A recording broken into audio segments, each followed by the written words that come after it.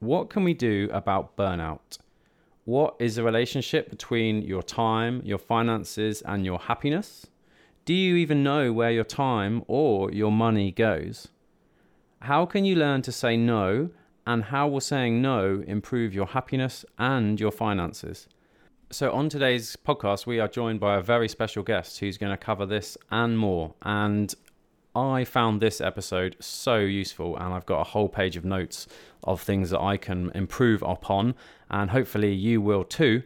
Now, we also have a free webinar with today's guest, and that is happening at 7:30 on the 20th of January, and I've put the link for that in the description below. So we haven't done a live webinar for absolutely ages because we've been busy doing other projects, but we really wanted to be able to answer your questions and help you manage your time and your money better. So do check out that webinar at 7:30 on the 20th of January. Hope to see as many of you as possible there. Welcome to the Medics Money Podcast. My name is Dr. Tommy Perkins and I'm a GP. And my name is Dr. Ed Cantelo, a GP, but also a chartered accountant and a chartered tax advisor. And yes, you did hear that right. Not only is Ed a doctor, he's also a chartered accountant and a tax advisor. Medics Money empowers doctors and other professionals like you to make better financial decisions. As ever, this podcast is for entertainment only and does not represent any form of financial, legal, or accounting advice, and tax allowances and rates are subject to change. So it's my absolute pleasure to welcome to the Medics Money podcast, Dr. Rachel Morris. Hi, Rachel. Hi, Tommy. Thanks so much for having me. It's so great to be joined by a fellow podcaster. For those of our listeners who aren't aware of you, do you want to just introduce yourselves and tell our listeners a bit about you? Yes, so I'm Rachel. I'm a former GP, worked in the NHS for 20 years. I taught for a long time at Cambridge University. I taught general practice and professionalism. So that's all the sort of other stuff about being a good doctor, like teamwork and resilience and leadership and all those sorts of things. I co-authored and delivered the Red Whale Lead Manage Thrive course for a long time and worked as Director of Leadership Studies for Red Whale. And I have set up my own organisation, helping doctors and other professionals in high-stress jobs beat burnout and work happier. So we do training and coaching and courses and memberships and all those sorts of things. And yes, I also host the You Are Not a Frog podcast, which you have been an esteemed guest on, I think. Yeah, I was super happy to be a guest on that. And I think the reason I wanted you to come on our podcast today is because we had a super interesting discussion on the podcast about the link between time, happiness, money, and resilience. So, and you know, I think, some people can get that balance wrong. Do you have any thoughts on why and what people can do to improve that? Oh, that is a very big question. And it's interesting because when I first started, we're going to rewind a little bit. When I first started my training business, when I wanted to do something a little bit different, I thought, well, what can I do? I'm a GP, I'm a coach, I know about wellbeing. I know I'll go into organisations and teach people about wellbeing, which was fine and I quite enjoyed it. But then I noticed a bit of a pattern. People were saying, well, we sort of know what to do. The problem is we just don't have any time or headspace in which to do it. And organisations like to put on a lot of wellbeing stuff, and we provide lots of wellbeing resources, so I don't think there's anything wrong with that at all. It's just that if you are asking busy, stressed out professionals like doctors to add yet another task into their day that's going to take time, they just don't do it because they are so busy doing the day job that it's just a bridge too far. So in order to up people's well-being and help their resilience, actually you have to start with time. You have to start with creating space in your life, because until you do that, how are you going to fit your exercise in? How are you going to connect with the friends and the people that re-energize you? So I started to realize that time was the biggest barrier to well-being, and poverty, or the feeling of a lack of time, is one of the biggest causes of stress and burnout, I think, that I've seen amongst doctors particularly, and other healthcare professionals. Yeah, I think you're absolutely right about wellness initiatives and time. I've seen a trust who put on some yoga sessions, and they were at 3 till 4 in an afternoon. Now, any doctor 3 till 4, you're I'd love to finish doing all the ward jobs and be ready for a yoga session at 3 to 4, and I would definitely feel more resilient if I could make it. But you're just not going to make it. So give us some tips on where does all of our time go, and how can we get some of it back so that we can reduce our stress and reduce burnout. So I think it's quite interesting when you look at where our time goes, because if you asked me this weekend what I did, I don't think I'd be able to tell you. I spent quite a lot of time hanging around the house, not really doing very much, yet I felt that I was too busy to have got half of the jobs that I wanted to done. And when you get people to keep time diaries, yes, the job takes up a lot of time. Yes, particularly if you're working in general practice now, there's a huge amount of admin, paperwork on top of seeing the patients, and then you've got to do your CPD, etc., etc. But it's interesting because we don't manage our attention very well. And so I guess to give ourselves a bit of a break or whatever, we spend quite a lot of time maybe checking emails or looking at social media, going down some of the infinity pools that are on social media. Everyone's got their thing. It might be Twitter, it might be Facebook, it might be the news websites and things like that. It might be online chess. But we sort of fritter away these tiny bits of time. And so we get very disjointed in the tasks that we're doing and how we're spending our time. And we end up getting what's called time confetti, or someone in a book described it as time confetti, doing lots of things, lots of tasks in very small, tiny chunks, which mean that we don't ever feel like we've spent a huge amount of time doing one specific task. And we feel that we've frittered it away. We feel we haven't been very productive, and we feel that we've got no time at all.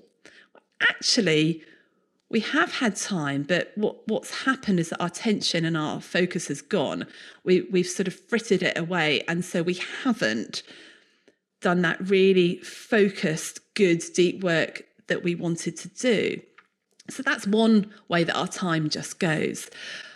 I think we spend a lot of time, obviously, at work, commuting to work, a lot of time in meetings. We probably spend a lot of time on things that aren't particularly important, that are coming up as urgent, that people are shouting for.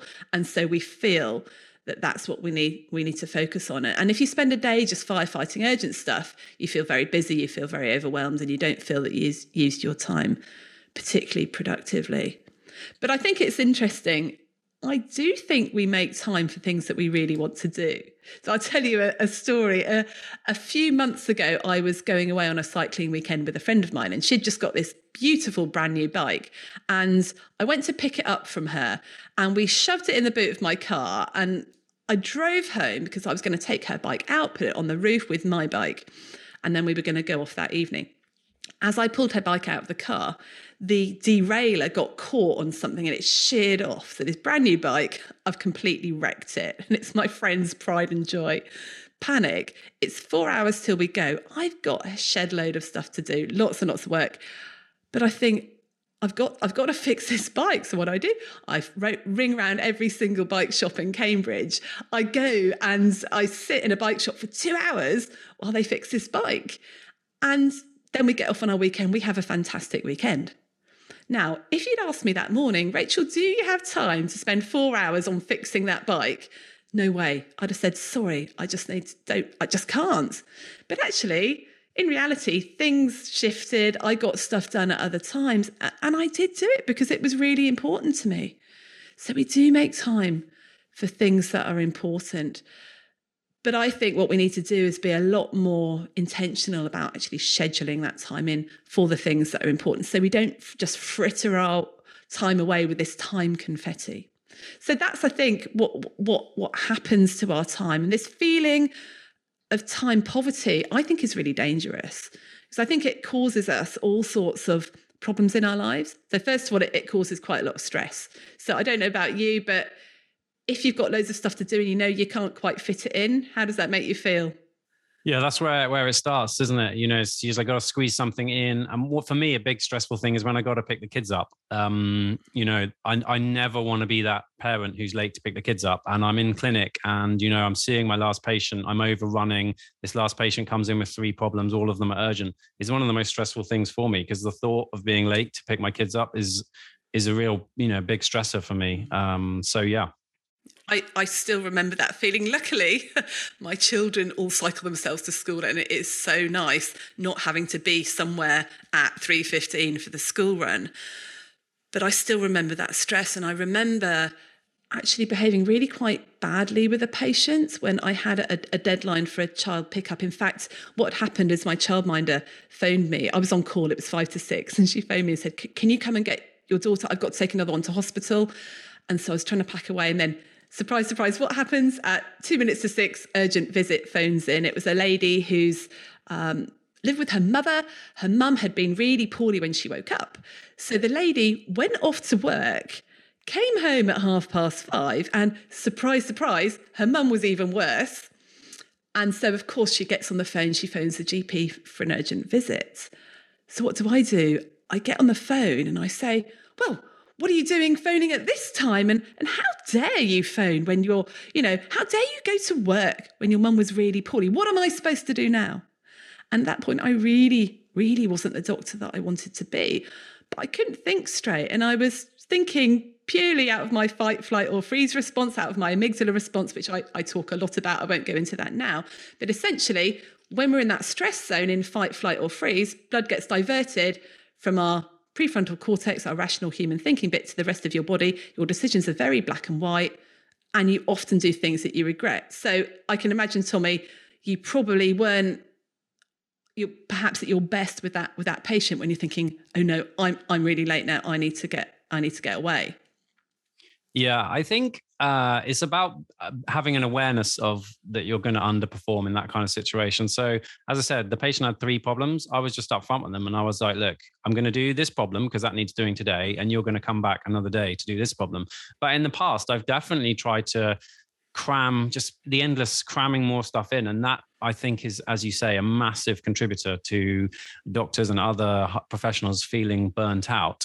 I suppose what we're circling around here, and I'm really interested in your answer to this question, there's so many demands on our time. As you said, everything is urgent. And if everything's urgent, nothing's urgent. So at some point, we're going to have to say no to something. And I am absolutely terrible at saying no, both at work as a doctor because it's someone's health. And I'm also fairly bad at saying no when running Medics Money because I just want to help the most amount of people that is possible. So personal question, how can I say no? Right. That is the $100,000 million question. Everybody wants to know this. It's pretty much the question people ask when they come on the training course is, how do I say no? And I think for this, we need to circle back to that amygdala response I told you about. Because once you understand the neuroscience, you understand how you can change things. So the amygdala, very important bit of our brains, it's kept us safe throughout millions of years. It has meant that we haven't been eaten by tigers. Essentially, we can spot when a physical threat is happening. We can spot a hierarchical threat. So is the alpha male about to challenge you? But the other type of threat that our amygdala has picked up over thousands of years, we've evolved for this to happen, is the group threat. Because when we were living in caves, if the group didn't like us, they would chuck us out and we would probably die of exposure or be eaten by a bear or both. So this threat of people not liking us is a really real threat. It's actually an existential threat. So we will have the same reaction to a difficult email or a difficult conversation as we do as if we were just about to be run over by a bus. So saying no is one of those things that we dread because A, we don't want to upset someone. We don't want them to think badly of us. So that's the group threat. But also the amygdala is quite an interesting thing. It doesn't just try and go away from threats. It actually seeks out belonging. So that's, I think, really good as human beings. We want to belong to the tribe. We want to be part of the gang. We want to help people because that will, I guess it will strengthen the tribe. It brings us really nice feelings. So it's a good thing that we don't want to say no. However, and I think this is a truth that we all need to get, we will not be able to do 99.999% of the things that we want to do in life. And there's a fantastic book by Oliver Burkeman called 4,000 Weeks, which I just read. I'm recommending to everybody. 4,000 weeks is, give or take, is pretty much the time that you have on this planet. And so you're going to miss out on most of the experiences the world has to offer. You are not going to go to most of the countries in the world. You are not going to get to know most of the people in the world. You are not going to be able to do most things that you could do because you only have 24 hours in the day. So I think firstly, there's this realization that we can't possibly do everything we're going to be asked to do, and that is okay. The second thing is when someone does ask us, what do we then do? And for here, I think it's quite helpful to go back to the neuroscience. So, you know how I said we go into our fight, flight, or freeze mode when the amygdala fires up? That's what happened to me with that patient, meaning that I didn't make good decisions and I was very rude on the phone. By the way, story has a happy ending. I did ring her up. I went to visit her. I apologised. We admitted the lady to hospital, and it was all okay. I was wondering about that. So it's got a happy ending. Yeah, totally happy ending. So, but I do look back on that and think about other times at work when I was stressed, when I was under time pressure, when I didn't behave in the way that I wanted to behave. And probably if you look back at all the times at work where you're not that proud of yourself, it's probably because there was a time pressure going on or there was some other stress. Anyway, let's go back. You're in that point where someone's asked you something and you're thinking, I don't really want to do that, or I can't do that. But you're having a reaction because your amygdala's going, well, there's a threat here because I might upset someone. That's a group threat. There might be a problem. You go into your fight, flight, or freeze zone where you don't react particularly badly. Now, Professor Steve Peters has written a very good book called The Chimp Paradox. And he calls this reaction that we have, the amygdala reaction, our inner chimp. And you can't stop this reaction from happening because it's hardwired into us. And the amygdala reacts 5 times quicker than the rest of your human thinking brain, okay? Because it's this ancient emotional limbic system. So you have this reaction, this chimp reaction, where you might not be behaving very well, where you're feeling very, very stressed. So how do you then manage it? Well, first of all, recognize when you're having it. So what you said about that self-awareness, like recognizing with that patient of, you know what, I can only cope with one thing right now, otherwise I'm probably going to make a bad decision. It's really, really important. So recognizing what happens in you, like do you feel very hot? Do you feel your heart racing? Do you feel you've got to do something very quickly? Those are all good signs that you're having that amygdala reaction. Then you need to take a pause. Literally buy yourself some time. So when someone asks you to do something and you don't really want to, or you're not sure, your first thing should be, thank you, that's really interesting. Can I get back to you? Can I check my diary? I need to have a little think about that. Sounds interesting, but I'll get back to you. And you can use that in all sorts of situations. So meetings, if you're being forced to make a quick decision, I need to think about that. I need to get back to you.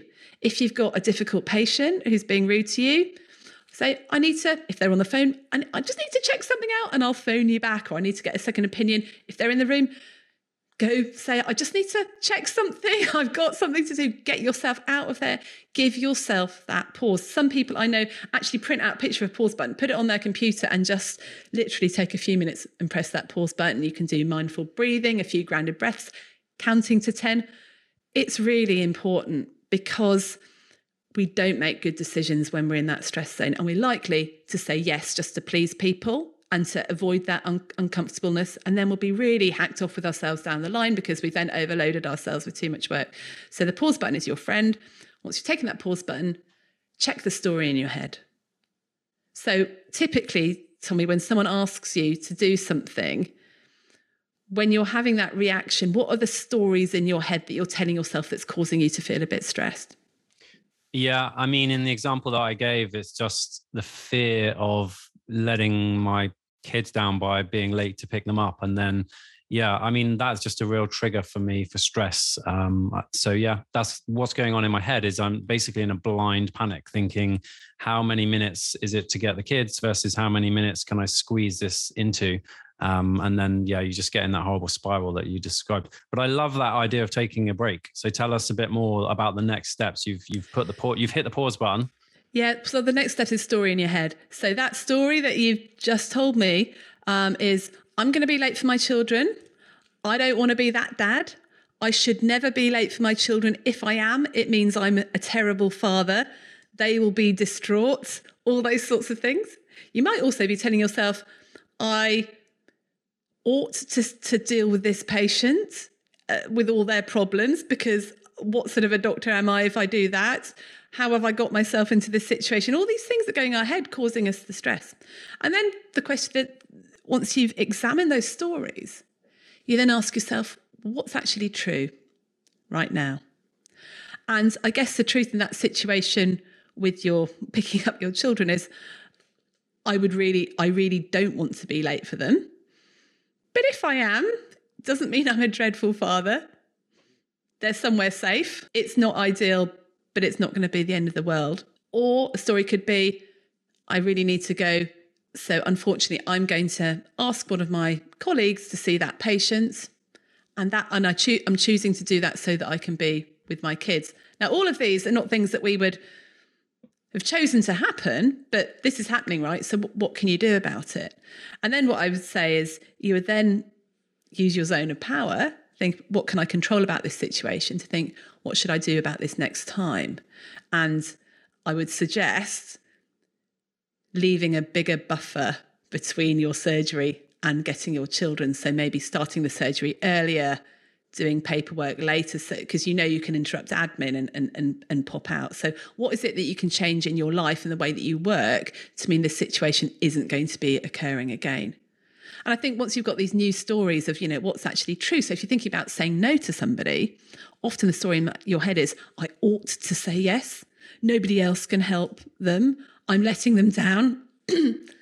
Actually, what's the truth? The truth is you probably don't have time, that there are other people that could help, that you're not a bad person if you say no.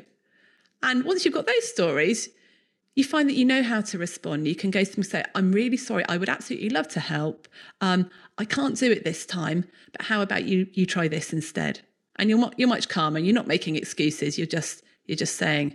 And also, side note, when you are saying no to people, don't explain too much, because the more you explain, the more it sounds like you're just trying to get out of it and make excuses.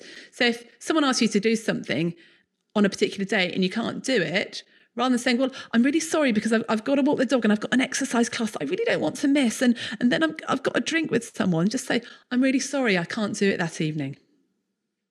Full stop. Move on. Does that make any sense? No, it makes so much sense, because a lot of productivity gurus, not that I'm lumping you in that crowd, their answer to that question would be like, instead of getting up at 6 a.m., get up at 4:30, go to the gym, just cram more in. Don't use a to-do list, do use a to-do list. And I've never found any of that nonsense to help. And what you've just said, it just makes so much sense. And I think, there's so much in there for everyone. And I kind of started to do that, what you said. So I realized that this problem was happening more often than not. So I brought my clinical work forward, and then I did my admin, as you said, after that. But that was a bit naughty though, because then sometimes I do admin at home, and I think that is a terrible thing to do, because it's breaking the boundary between home, where hopefully not too much work happens, and work, where crazy amounts of work happen. I don't know what you think about that. And that could kind of lead into talking about what doctors, the doctors that you work with and help, what do they often get wrong about time, and how can other doctors learn from their mistakes? Let's start with that thing about, I'll be a terrible person if I take my admin home. Okay. So you've already told me that you think you'd be a terrible father if you're late for your kids, right? It's more that I'd be partly scared of the kids' reaction, but mostly scared of my wife's reaction. Okay.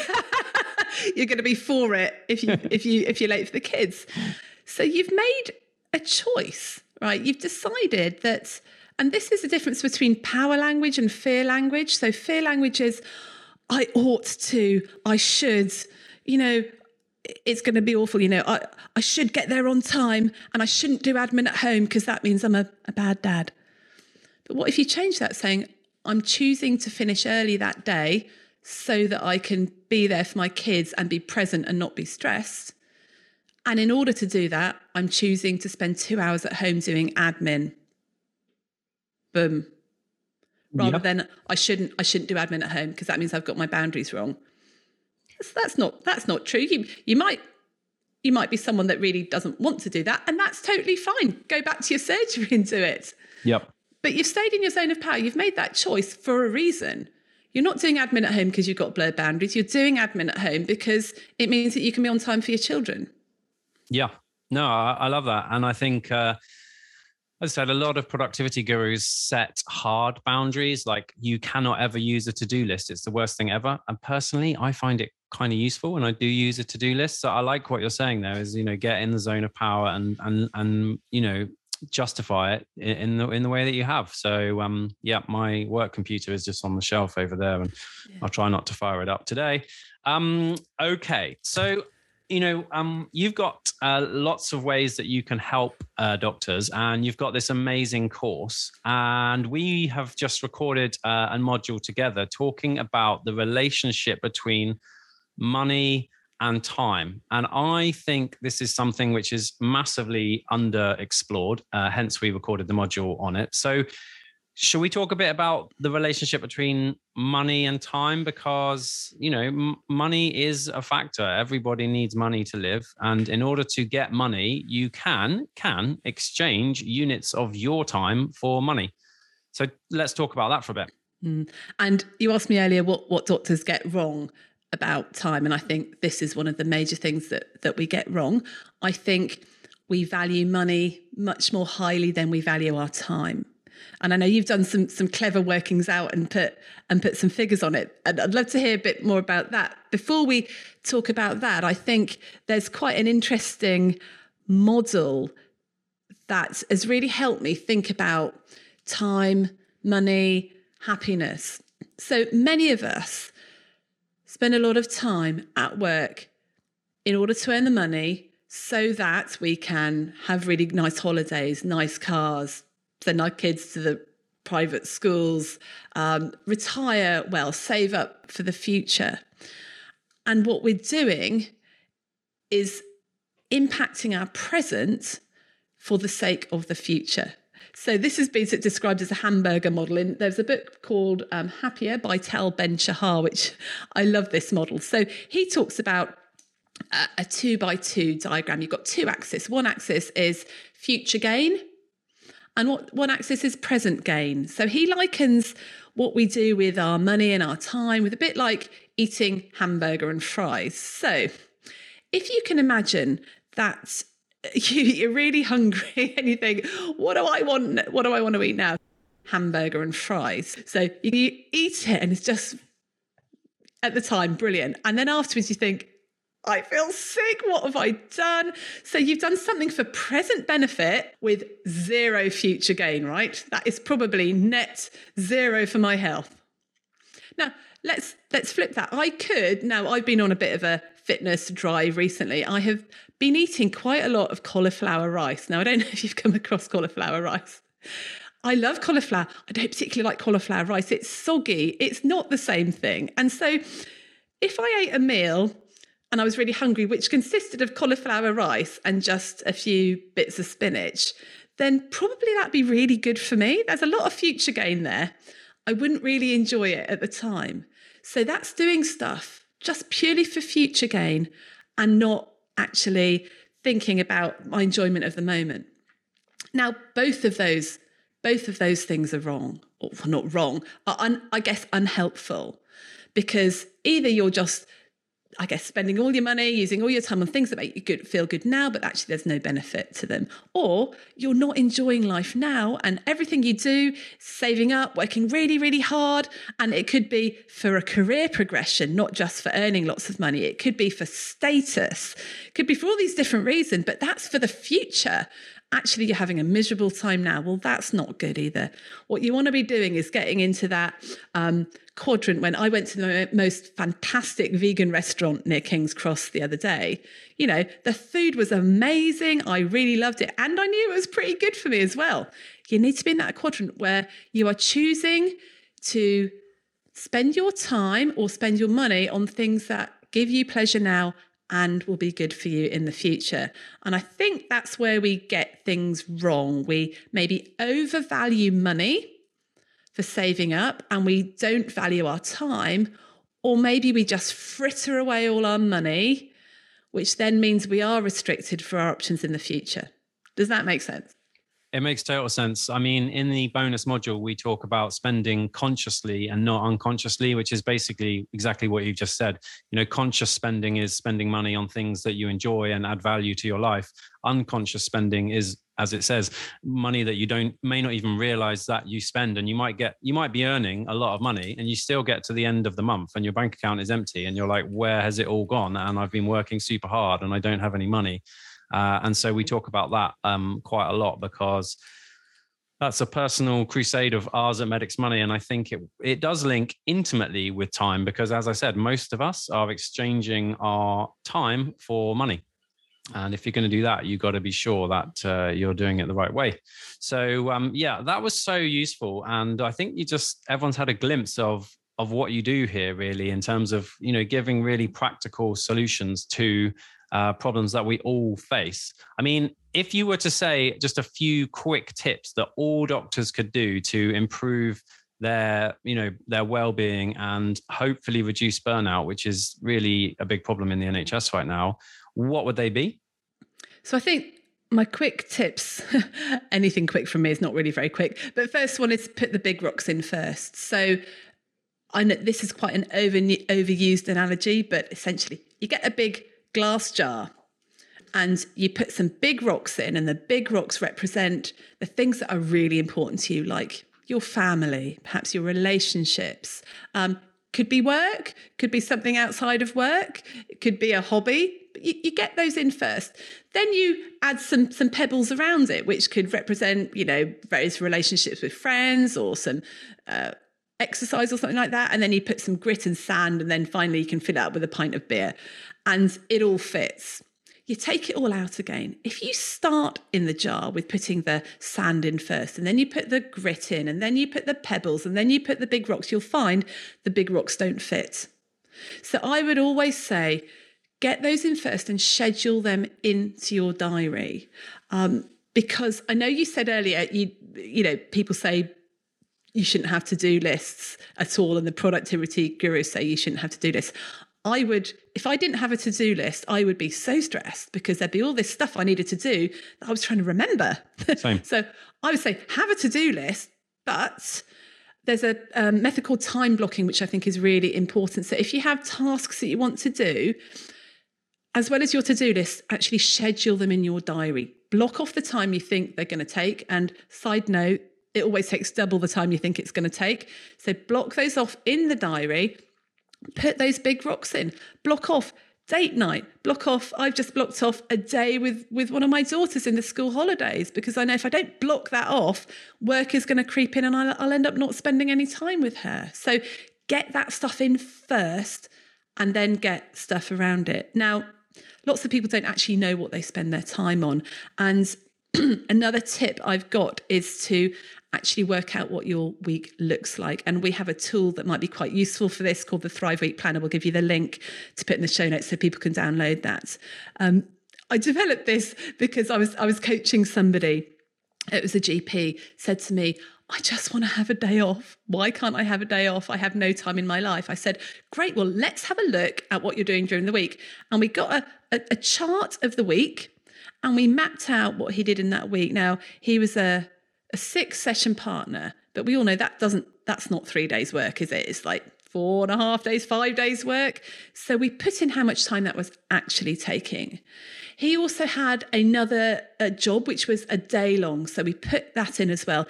He was also doing other bits and pieces like running a committee and doing some appraisals.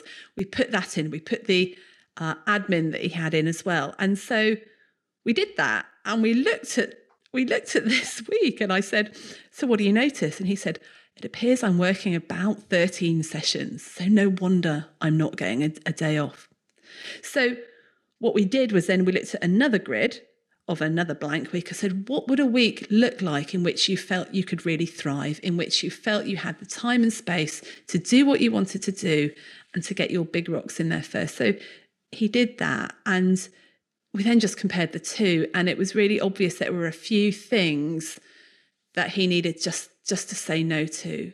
And I think GPs and hospital doctors are really bad for taking on extra roles and just absorbing them into their working week without actually thinking, how much time is this going to take me, and making sure they have that time free. So you're doing stuff off the side of your desk over a lunchtime. Again, that just adds to your feeling of stress and overwhelm. And you won't be giving a very good service to the person that you said you would do that thing for.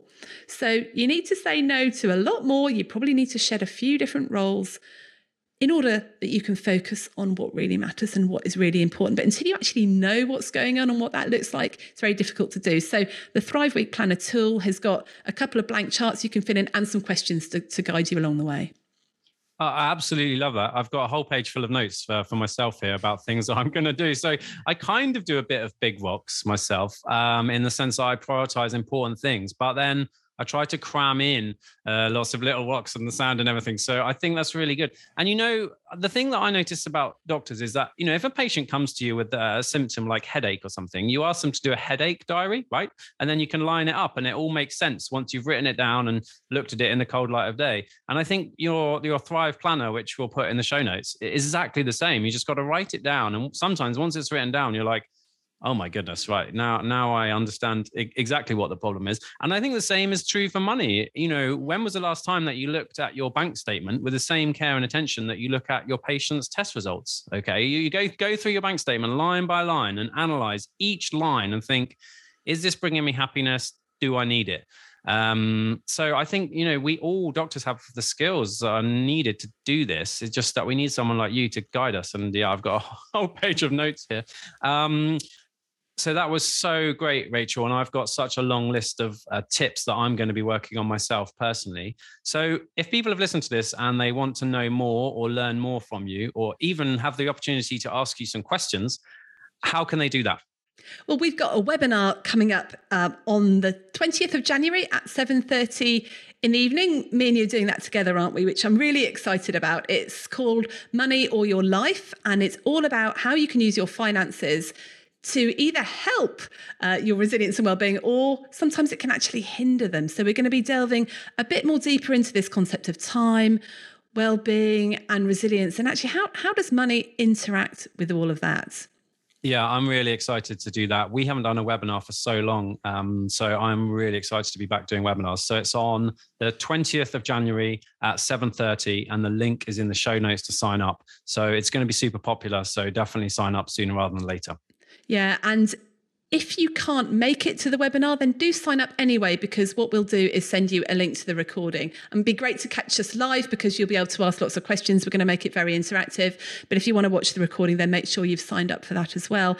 And we'll also be telling you about a course which we're preparing right now, which is all about how to take control of your time, your workload, your life, and work happier rather than work hard. And we've got a very special bonus course recorded with Tommy and Ed from Medics Money as well, all about how to improve your health with your finances, or improve your financial health. Actually, that's the title.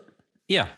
Essentially, we're going to tell you how to work less but earn the same using good financial management. And if that sounds really clickbaity, you definitely need to come along to the course, because there's some really simple tricks, which I think, Rachel, when we recorded it, you actually made a few notes yourself, like I've made notes today. So I've been telling everybody about it. I recorded this course, and guess what he said? So it's really, really worth grabbing that. So yeah, so we'll let you know all the details about that. Love it. Perfect. Well, I look forward to seeing you on Thursday, the 20th of January, 7:30 in the webinar. Take care. Thanks, Tommy. See you then. Bye.